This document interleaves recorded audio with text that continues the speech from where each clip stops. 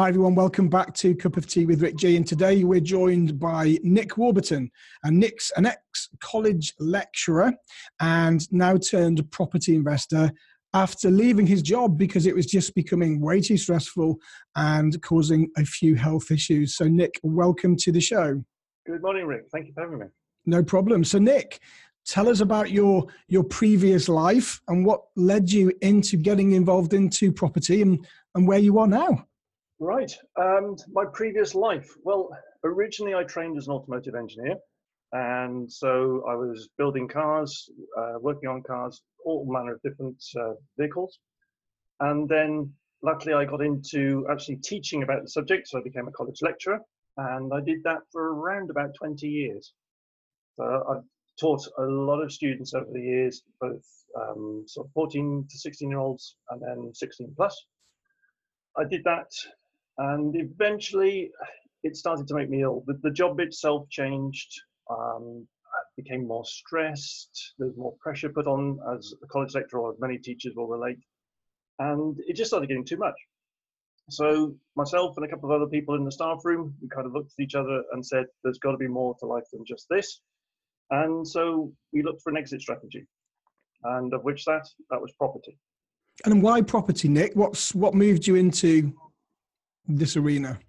I've always been interested in property. I've been fortunate enough as a kid to grow up in a big manor house. I've lived in small houses as well, so I've experienced a whole array of different housing.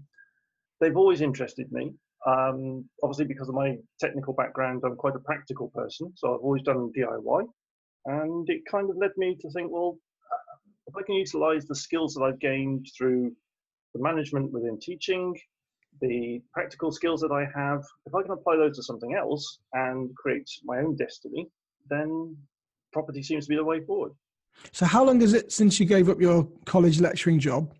I gave up fully in 2015. 2015, okay. And what was the transition period like? Did you just literally take that leap of faith or did you manage your way out on a career break? Essentially, the deciding factor for me was I was feeling ill at work.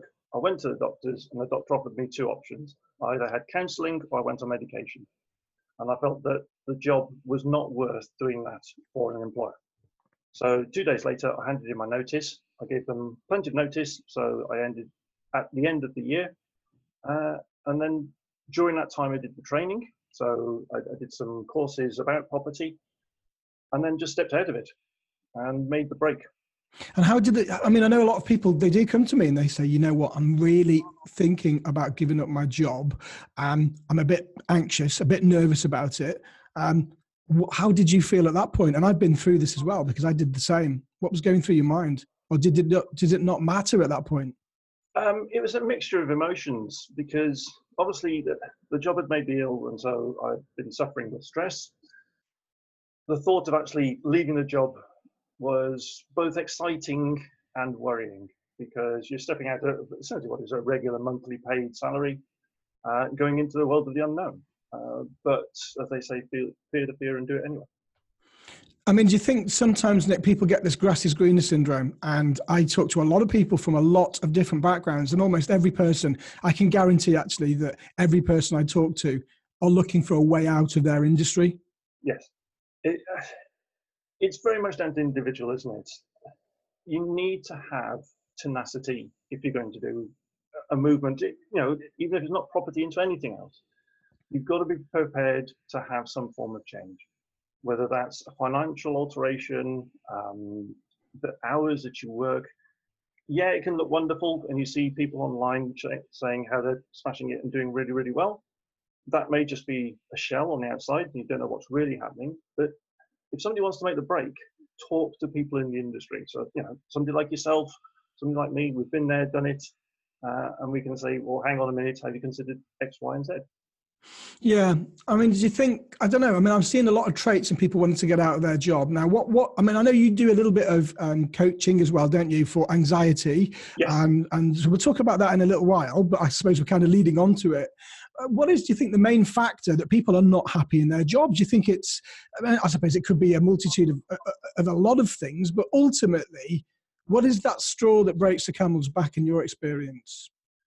For most people, I think it's where there's a tier of management. The management don't necessarily understand about their employees, and the human element within a company disappears. All businesses are based on human to human interaction. And if you lose that, then you lose the quality of that person. And a lot of people now feel undervalued from that point of view. That's interesting. And it is I mean, we're in a people business. Everything we do is a people business, and you're nothing without your staff. But what if you have a staff member that's underperforming? You know, I mean, surely we've got to maybe, just push them a little bit more. We've got to encourage them a little bit more. Absolutely. Again, but that's about the human being, isn't it? It's about seeing that person. What is it that's causing the problem? Having a talk to them. And if you can coach them to go forwards, to manage their workload, to improve them, then that's what a manager is about. So yes, it is looking after that person. If the person is underperforming, why? So do you think that if the management style was slightly different and they stepped in earlier and had more of a human element to them, then people wouldn't be looking to move? Or do you think they're just going to be, once they've got the seed in their mind, they're going to go out and they're just going to move anyway? It's a difficult thing because it depends on the nature of the person. Because, if it's financially led and they just want more money, then no amount of what you try and do as a manager will necessarily keep them there. If it's, again, something from an emotional point of view, and you can deal with that person and help them and coach them, then you'll gain loyalty, and money may not be a factor because they're happy in what they do. So it depends on the scenario and the individual. Yeah, absolutely. Okay. I mean, we kind of went on to a little bit of coaching there. So let's get back into property. So you went into property, you took some training. What happened from that point, and what strategy did you go into? Originally, I'd been on the progressive course and had a look at that. The thing that appealed to me at the time for my situation was the property sourcing. So I then followed up with courses about sourcing, set up a company for that, did all the related insurance, property ombudsman, etc. So spent out quite a lot in the first place. And then as I tried to look for deals, it was more difficult because where I am, I'm based in Ludlow in South Shropshire, so I'm not a million miles from you, Rick. And they tell you about having a 10-mile area. Well, most of those 10 miles for me are fields, so there's not much property opportunity there. So the sourcing was more difficult. However, when I did come across some properties, I felt, why am I selling this to somebody else when I can do this work because of my practical background, because of the interest I have, because it's on my doorstep? And so at that point, I kind of changed over and looked at the flip side of stuff. So buying it, refurbishing it, and selling it on.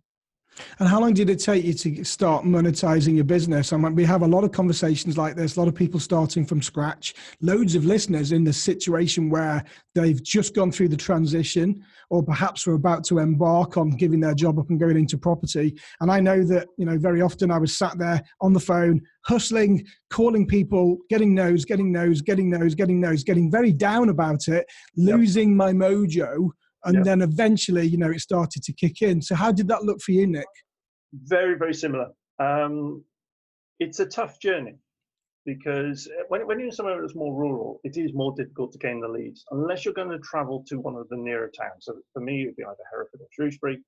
Then that itself incurs a cost and the time in just traveling. It took a long time before anything really started to happen. And the one deal I remember in particular was one when I was leafleting, and I was leafleting myself. I wasn't subbing it all out. I did everything myself. So everybody says about you must leverage.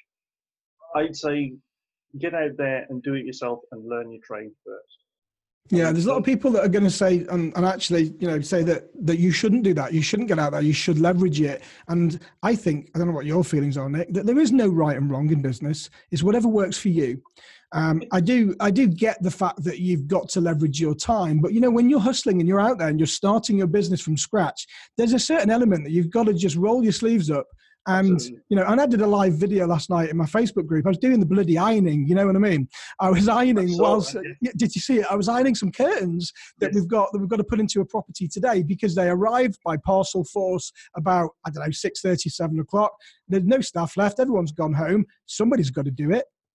That's right. And so obviously you work to your skill set, but you learn your trade.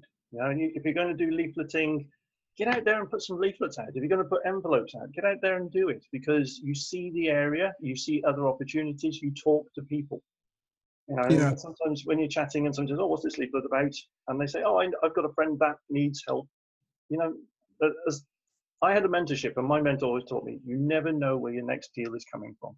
And that's very, very true. It is true, isn't it? And, you know, you've got to get your net in the water, because otherwise you're not going to get any deals.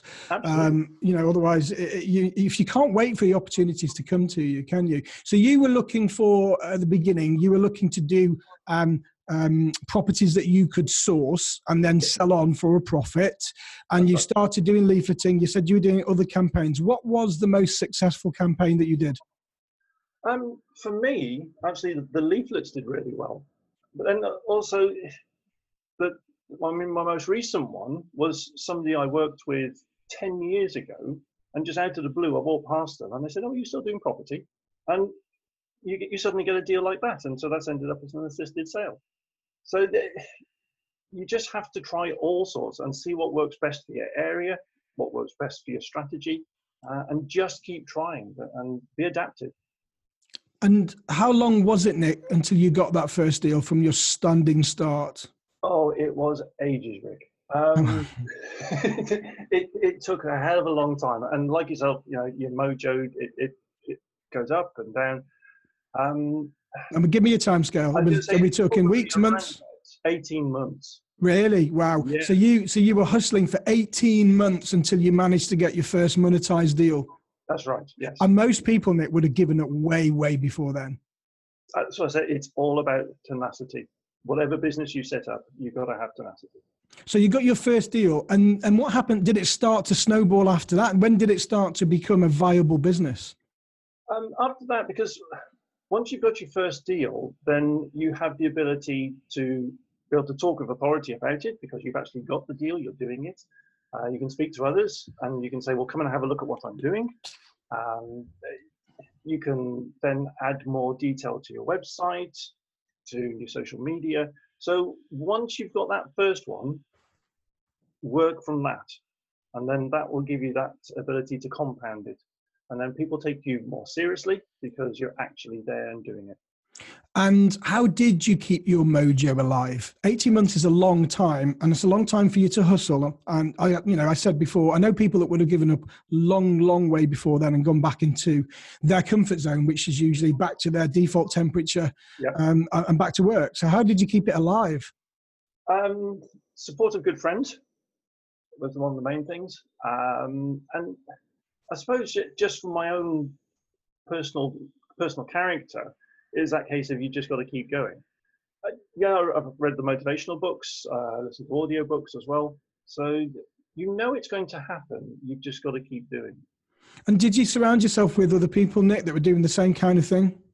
Yeah, I've got a lot of friends on social media. Most of my friends within Facebook are property related or in line with my other business. So you're surrounding yourself with people who may be going through similar or have done it previously and say, keep going, or have you tried this? Yeah. And did you go to networking meetings as well, or was that something you've not done? I've done a few, a mixed reaction to those.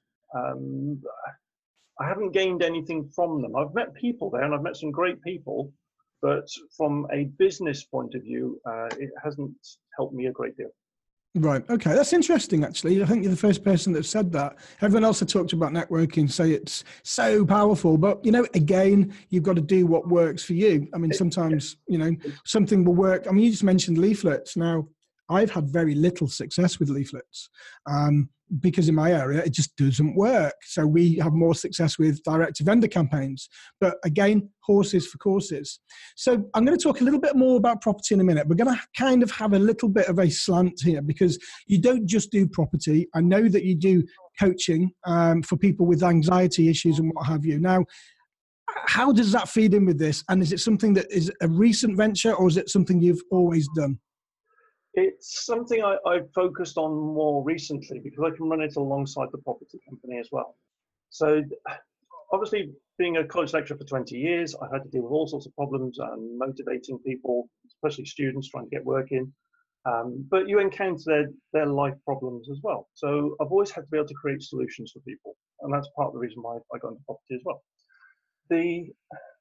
Where I am at now, I'm what's called a SciTap practitioner. And SciTap is a particular method for helping people.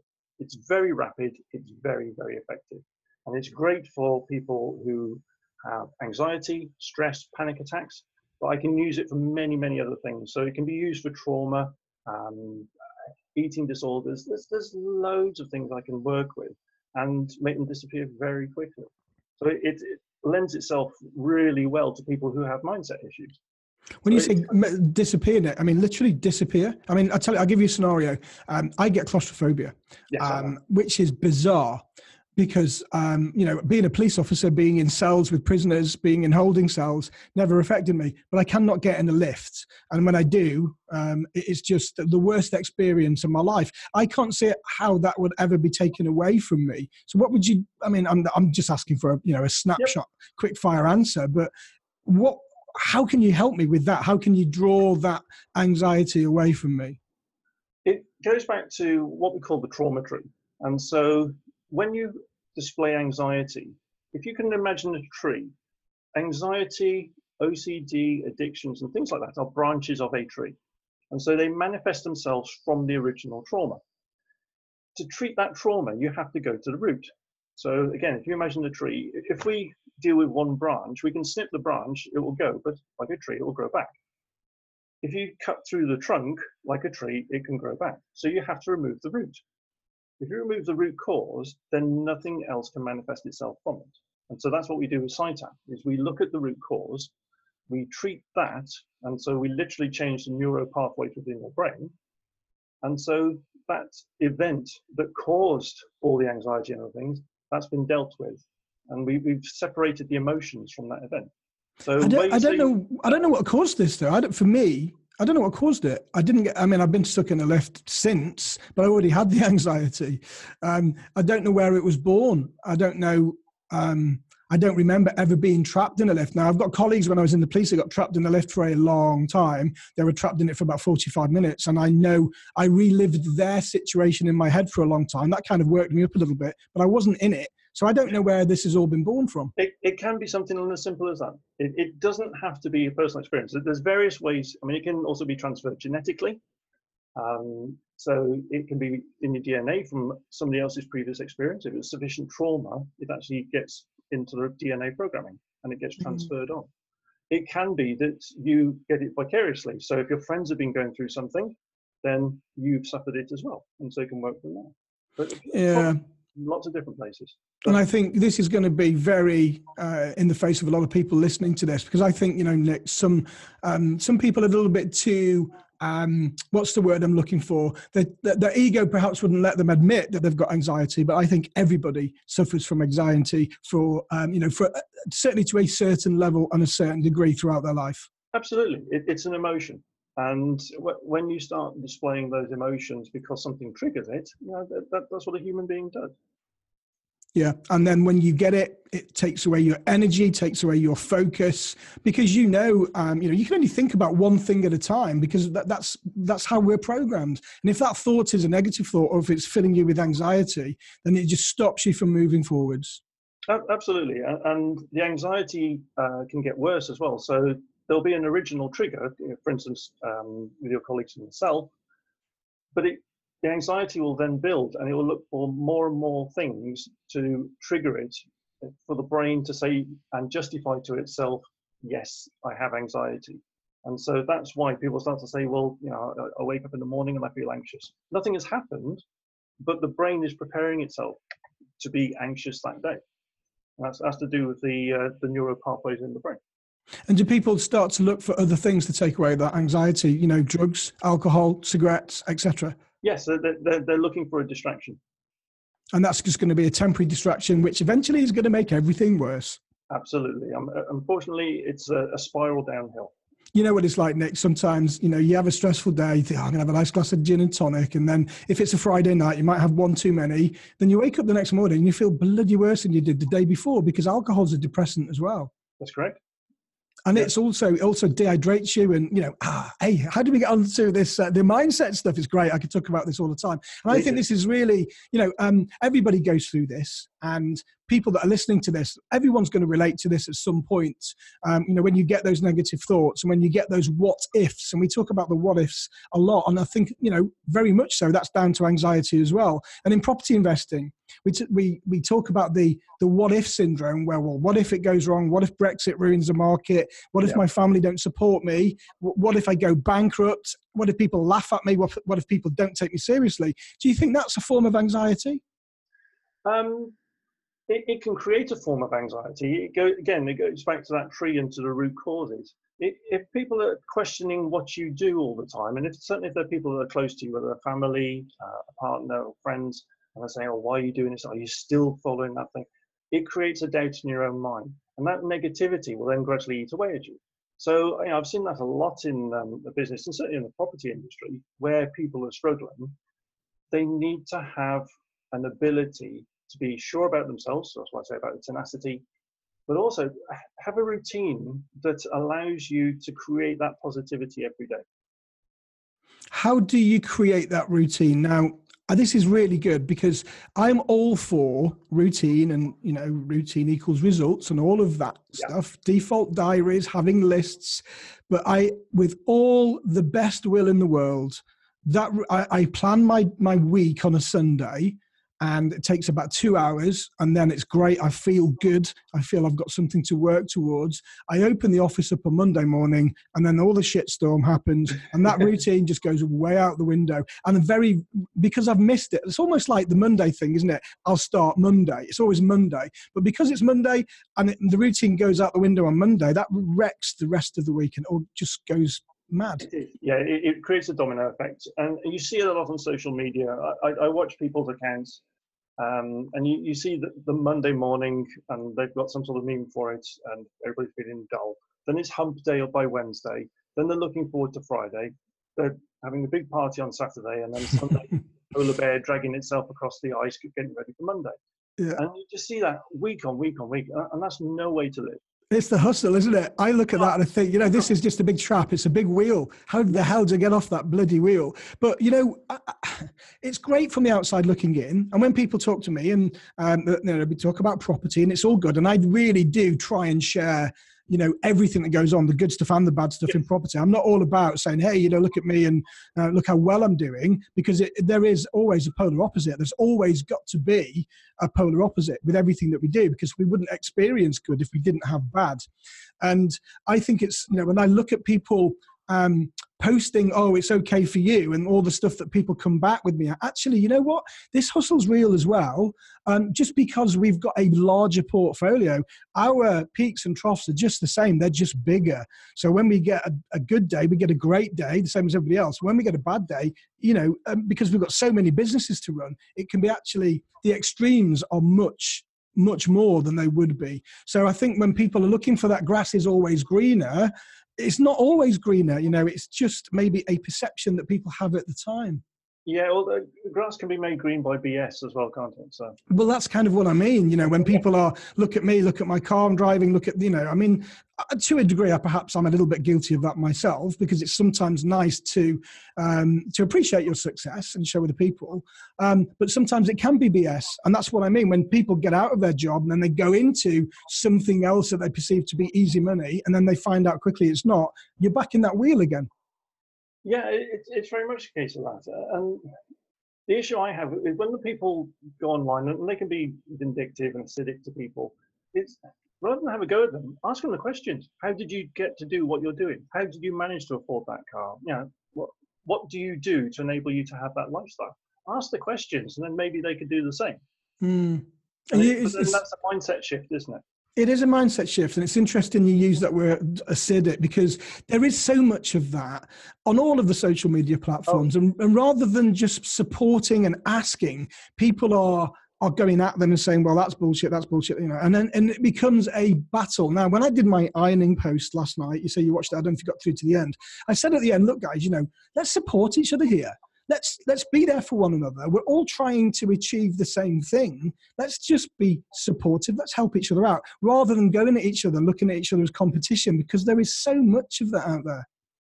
Yeah, it's very easy for people on social media, especially, to be what they call a keyboard hero and to type, oh, this is rubbish. He's hired the car. He's using somebody else's house. You know, there's all sorts of things. And just why not worry about your own life? Why not try and improve that instead of just having a go at everybody else? For a lot of people, it justifies where they are in life. Yeah, it's more of a reflection on them, isn't it, rather Absolutely. than the person. And it's really funny. And I don't do it as much anymore, but I used to have a troll post, and I used to post, you may have seen it, I used to post all my trolls on there. I stopped doing it because it got a bit boring. But even this morning, you know, I get up quite early. I was up at 5. And by the way, folks, I'm not sort of being an advocate of getting up at 5. If you want to do it, if it works for you, that's cool. If you don't do it. I'm not saying it works for everybody, but I do. I have to. And the first thing I do is go on social media and just clear out all the trolls, and I go into a particular thread that's always got trolls on it, and I cleared out I think 3 this morning, and that was in the last 12 hours from when I went to bed. So it's like it's just constant all the time. It doesn't worry me so much anymore. But I think for the new people in the industry, you know, it can be quite soul destroying, and especially if you are already suffering from anxiety, and then somebody comes at you and starts telling you that, you know, you're wrong and everything is not, you know, reaffirms to them, doesn't it? Yeah. And Nick, we kind of gone into the coaching side of thing there, but I do find it really interesting. And I hope the listeners, you know, are going to find this quite interesting as well, because I think we can all relate to this. So I want to backtrack a bit because we sped up. We talked about planning and talked about getting your routine. We didn't quite finish it. So when I do get to Monday and it all goes to rat shit, pardon the language, how do you bring it back into play rather than ruining the rest of the week? And I tell you what, this kind of goes along the I don't drink during the week stuff. So everyone that's listening to this is, yeah, I don't drink during the week. And then all of a sudden you have a shit day, and then you drink on a Monday, and you think, well, I've drunk Monday now. I might as well carry on Tuesday, Wednesday. And then you're back to square one. So how do we get that mind shift and say, well, okay, it's just Monday. I need to get back on and get my routine back for Tuesday for the rest of the week? Yeah, okay. Well, we need to go slightly a step further back. We need to create a routine within ourselves that is going to enable us to be ready for whatever comes that Monday morning, that Tuesday morning, that Wednesday morning. And that's something that I teach all my clients. It's something I do myself every day. So, you know, I really believe in doing what I say to people. And for that, there's a particular breathing exercise that I do. And it's on my website, a quick plug there. On my therapy website, I've actually done a video so people can follow it. It's what's called collarbone breathing. And collarbone breathing is a way of taking control of your breath, but also we use a form of tapping in certain points because there's certain meridians on the body. It also balances the left and right hemispheres of the brain. Now, if you get the hemispheres in balance, your thinking will be improved. Your clarity of vision will be better. So if you can set yourself up first thing in the morning doing that, and it is literally 2 minutes in the day, do that in the morning. Whatever gets thrown at you, you're calm. So whether you've got trolls, whether a delivery hasn't happened, or whether somebody's let you down, because your mindset is already in a different mode, it's easier. And my mentor had always taught me, I've had a brilliant mentor, and one of his phrases, Dr. Wayne Dyer, when you change the way you look at things, the things you look at change. I like that. Can you say that again? When you change the way you look at things, the things you look at change. Interesting. Again, it's from looking from a different perspective, whether that's a situation in business, whether it's within your family life, whether it's financial, it creates an alternative. And so by having the breathing exercise done first thing in the morning, I'm ready for the day. And it makes me calm. And if I'm calm, I'll react differently. If you start off the Monday morning feeling stressed or rubbish, you go to work and something happens, you just go, oh, here we go. And as soon as you start doing that, you will then start looking for more negatives. It's what's called the reticular activating system. And it's what I also call cars in the car park. When you start looking for the negativity, I guarantee you'll find it. When you start looking for the positivity in the day, you will find that instead. And then that will outweigh the negativity. Why is it, Nick, do you think that most people are always looking for the negative? I don't know. And maybe that's just the way I perceive it. That's my perception, because, I do get a lot of hassle on social media and what have you. I am a positive person by, just by the way I am, always have been. But I see other people thinking, and I look at them and think, why are you always so bloody negative? Well, you kind of hit the nail on the head there. It stems from social media. Because, when the keyboard hero comes along and then types something negative about it and somebody gets on the back of that, it just snowballs and there's more and more negativity. And so if that's happening with 1 feed, 2 feeds, 3 feeds, and then all your feeds as you scroll through is people just commenting and negatively, then the vibe is already set up. So social media is actually a really negative thing a lot of the time. Unless you're in the right groups, surrounding yourself with the right people, you're going to be surrounded by that negativity. And it's partly a culture that we have now, I think, in the UK anyway. I mean, you've only got to look on TV and there's so much negativity. If you sit and watch the news, if you read the newspaper, it's never the good news that we're putting out there. It's always the bad news. Good news doesn't sell papers, does it? Absolutely. So it's being bred into us, isn't it? It's being forced upon us. Yeah, I've taken a concerted effort to really not follow the news in the same way. I listen to the radio news occasionally on the hour, so that's 2 minutes of the day, maybe a bit later on. If I want to find out about something, I can research it and check up on what's happening, but I don't allow myself to be fed that negativity all the time. Put up a defense against it, and as soon as you start doing that, you're going to feel differently anyway. What about people that are already in that environment by default because they work in a negative environment, perhaps maybe at a hospital, when they're surrounded by death all of the time, or maybe police officers that are certainly surrounded by negativity for 90% of what they do because it is that element of society they're dealing with? How can they still remain positive when it's just in their face every single day? Well, one is going back and doing that collarbone breathing and looking after yourself. Because yes, everybody's going to be surrounded by negative. Something is going to happen at some point during your day, during your week, during your life, that is going to be negative. But it's how you respond to it. So using things like the collarbone technique, I do other exercises as well with a client, but surround yourself with positivity. Look for positivity, because then you're keeping that balance.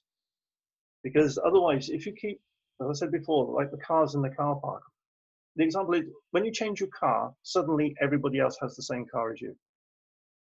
And it goes back to that reticular activating system. Because you're focused on that particular car, you will then see it. Or if you buy a new jumper or a new dress, then you see somebody else wearing it because you're now aware of it. So do the same with positivity. Look for positivity, and that will readdress the balance. So when you're in a negative environment, you can counteract it by looking for positivity, and because within yourself you're generally a positive person, that will help you through. Nick, do you think some people have got this thermostat setting, when they're at 30 degrees, if they even go up to 60, 65 degrees, because of the way that they're built, they're just going to automatically go back to the thermostat setting of 30 degrees? You have to make a concerted effort to change. And how long does that take, do you think? Is there a time scale when people just say, right, I'm going to do this for X amount of days, and if I do that, then it becomes a habit, and because it's a habit, it's something that's going to happen every day? It will depend on the character and depends on what it is you're going to do. Because a lot of people say, well, it takes 30 days to change a habit. Well, if that was the case, my therapy wouldn't work, because my therapy, when I work with somebody, we're usually done within 60 to 90 minutes. That's it. Done. And is that just as a one-off, or is that a repeating? One-off. Occasionally, I have a little follow-up session with somebody because there might be something else there that they've found that they need dealing with, so that may be a half-hour session. But generally, my sessions with a client are 60 to 90 minutes, and we're done. Okay, that's interesting. Yeah. You're in a lift, it can be done because we address the root cause. We're not snipping at the branches. I mean, this lift thing for me is a real problem, because I've got a disabled son, and of course we have to get in the lift. Now, fortunately for my wife, she doesn't get any anxiety in a lift, but for me, it's a real pain in the bum. And I think for me, it's certainly about building trust. And that sounds stupid when I say building trust with the lift. So I'll have to get in it a couple of times, and then I get comfortable in it, and then it becomes normal, and then I'm okay. So an example of that would be when I go on a holiday, we go on cruise ships because it's easy for my son to access every floor. And on the beginning of the cruise ship, I'm a little bit anxious because I don't know, how rickety the lifts are going to be. But after 14 days, I will always use the same one. And I'm okay with it. I'm happy with it. The anxiety kind of goes away towards the end of the holiday. Yeah, that's a very common. It's like people with heights. There'll be certain areas where height is not an issue. I can't stand heights either. You're talking about me. It's the same thing. Yeah. Everybody has something. And again, they're all branches of the tree. So, whether it's OCD, because people say about, I'll try and get my OCD treated. It's not the OCD you're treating. It's the root event that's caused it is what needs treating. I don't have OCD. I'm all right with that. I'm terrible with heights. I remember once I went to Egypt. No, it wasn't Egypt. It was Mexico, a place called Chichen Itza. And we went up to the pyramids. And at that point, you were able to walk up to them. And I went up there with my father-in-law, and he was like an old mountain goat. He was just really sprightly. He got to the top. I got to the top. I turned around, and I almost had to say, you're going to have to get a helicopter to take me down from here. I had to go down backwards so I couldn't see on my bum until I got to the bottom. It took me about an hour to get back because I just had a massive panic attack. Yeah, and that happens to everybody. And people suffer in different ways, and there'll be all sorts of different triggers. There can be many, many different things that can cause it. So yes, the most common are things like lifts, for claustrophobia, for heights, the fear of spiders, fear of flying. Those are the most common ones. But there can be all sorts of tiny things as well that affect people in just the same magnitude. I know somebody that's got a fear of mushrooms. Yeah. Yeah, just to look at a mushroom, they just break out in a cold sweat. It's just bizarre. We are funny people, aren't we, as human beings? Nick, I mean, this is really it's turned into a really great mindset coaching session. I know we're talking a little bit about property. So let's just part the coaching. And I found that I could talk to you for hours about that because it is something that I'm very, very interested in. So what does your property portfolio look like now then? So we've gone through all of you gave up your college lecturing job and it took you 18 months to start getting your first deals after all of the hustle. Whereabouts are you now? Okay, so for me, it's not about owning a portfolio. So I don't have any houses that I personally own. I'm not into buy-to-lets. The area around here is not HMOs. So that's not kind of my thing. My thing is about doing the refurbishments and doing the flips. So I like to take a property. I like to create a new chapter in its book. So everything that I've done in my life has been about creating solutions for people. Be it the teaching, the coaching and the therapy side, and with the property it's kind of the same. So if you've got a motivated seller, a distressed owner, I can come in and create some form of solution for them. So the previous one I did with the leafleting, the person held the leaflet for 3 weeks before they contacted me. They've been made redundant by text message, and so they were falling behind, had all sorts of problems, so I stepped in. That's the sort of thing that interests me. That's why I've not got a portfolio. So, no, but that's okay because that works for you. That's what you're doing. Yeah, it's more about the cash flow from creating the profit on the project. Yeah, and very much so. And that's this great thing about working for yourself. You call the shots. You can do whatever you want to do. And I suppose the mindset and the coaching stuff, actually, when you're dealing with a vendor, if you are direct to vendor, very often they could have anxiety issues around that particular property. Oh, absolutely. Yes. With some people, it can become a millstone around the neck because it's not just the property per se. It's the mortgage company. It's the family. It could be the work commitments. There's all sorts that add to it. The memories attached to it, lots of different things. Again, another scenario. I remember years ago, we used to have a small chain of pubs, and we went to one of our pubs and we parked up outside, and we had a cabriolet, it was an old Rover, but it was a soft top. And whilst we were in there working, came out, somebody had slashed it and they'd ripped a massive hole in it. And bizarrely, that issue caused my wife loads of anxiety, and she got to the point where she did not want to go back to that property just because of that one particular issue. And for us, for a while, it was an issue until we sold our business. But that is another way of perhaps maybe becoming a motivated landlord, isn't it? Yeah, absolutely, yes. And for her, the trauma of having the roof slashed, it's something of hers that the possession's been damaged. But two, there's the worry about the person around there. So again, there's all sorts of aspects to it that create that trauma and emotions. Yeah, and it's finding, when we are helping vendors, it is finding that solution to that problem. Nick, this has been an awesome interview. I want to thank you so much. And kind of went on to the mindset and coaching thing, but I wanted to cover that because I think it's so important for a lot of people, even if people don't admit to themselves that, we all get good days and we all get bad days. If you've got someone there that can help you or someone that's got your back, then it's absolutely worth its weight in gold. And you said a couple of things earlier. You mentioned some things, and it is all about perspective. If you look for the good, you'll find it. If you look for the bad, you'll find it. So if you look for the good in everything you do, then your motivation levels will change. The whole, your whole surroundings will change around you. So Nick, I want to ask you how our listeners can contact you. So whether it's, property or whether it's mindset coaching, the anxiety type of things that people can perhaps relate to from this podcast, how can they reach you? Well, there's two ways. Obviously, I've got websites for both property and the therapy. Either find me on social media. I'm on Instagram. I'm on Facebook, as is everybody. So you can find me as Nick Warburton. For the company, for the property, you can get me at nick@cherryinvestments.co.uk. If you want to email me. If you want to talk to me about therapy, or you want to have a look at that video with the collarbone breathing and follow me doing that, then that's on the website at improvemymindset.com. improvemymindset.com. Nick, I think you're going to get quite a few hits on that because I think, we do get a lot of listeners on this podcast and I think everyone will relate to what we've just discussed. So if anybody wants to contact Nick, with any issues that you think you might have and you might need help with, then you've got all of the contact details there, or you can tag on social media at Nick Warburton. Nick, it's been an awesome interview. I know they've got to cut it at this point now because I know that you've got commitments and so have I this morning. It's a very busy day for me. So thank you so much for joining us. Been a pleasure, Rick. Thank you very much. Cheers. Thank you. So folks, I'm sure you'll agree that was an awesome interview. And if you need to contact me for anything, you can reach me at info@newerapropertysolutions.co.uk, or you can simply tag me in on social media. I am all over social media. You can find me in the HMO community group or just tag me in at Rick Gannon UK on my Facebook page. And until the next time, folks, have an awesome day.